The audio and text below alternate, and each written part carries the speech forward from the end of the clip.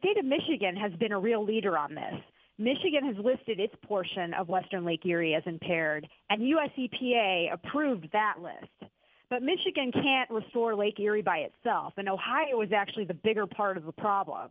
So we want Ohio to step up. We want EPA essentially to force Ohio to step up and match Michigan's actions. Why has it not if it has approved Michigan's actions?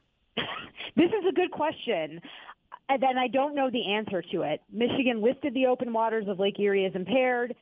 U.S. EPA accepted that list. Ohio hasn't listed the open waters of Western Lake Erie as impaired, and U.S. EPA hasn't made any decision about that list. It's hard for me to imagine how they can approve one list with Lake Erie included and also approve one list with Lake Erie not included. But that's why we're suing, is essentially to get U.S. EPA to make that decision. Why hasn't Ohio listed it as impaired? What's the reasoning there? So the state of Ohio and U.S. EPA have been playing a game of hot potato with Lake Erie. So each is sort of pointing the finger at the other as responsible for dealing with Lake Erie's harmful algal blooms. The state of Ohio has said, these waters have multiple states around it and the province of Ontario, so us listing it, won't solve this problem. And they're right. Their listing it alone doesn't solve this problem. But with Michigan having listed it, if Ohio joins them, they'll get new tools in order to address these issues.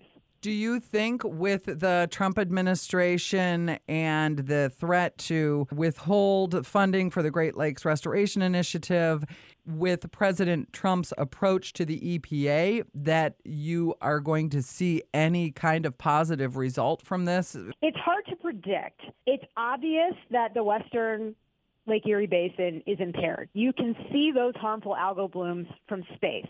People have lost access to drinking water because of harmful algal blooms, and businesses along the shoreline have had negative economic impacts because of those harmful algal blooms. And so it makes sense that regardless of the administration, Western Lake Erie should be designated as impaired under the Clean Water Act. That being said, the Trump administration hasn't taken action. The Obama administration didn't take action on this either.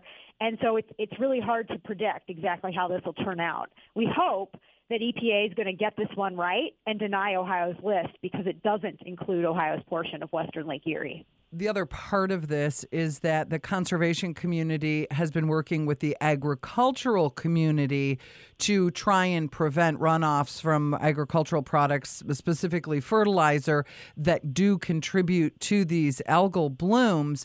How's that going? Yeah, so the agricultural community, particularly in Ohio, is a large contributor of phosphorus to Western Lake Erie, which is what's driving those harmful algal blooms. And farmers in Ohio and Michigan have taken a lot of positive actions to try to reduce the amount of fertilizer that's entering Western Lake Erie and driving those harmful algal blooms. Unfortunately, it isn't enough yet. We need the agricultural community to do a lot more.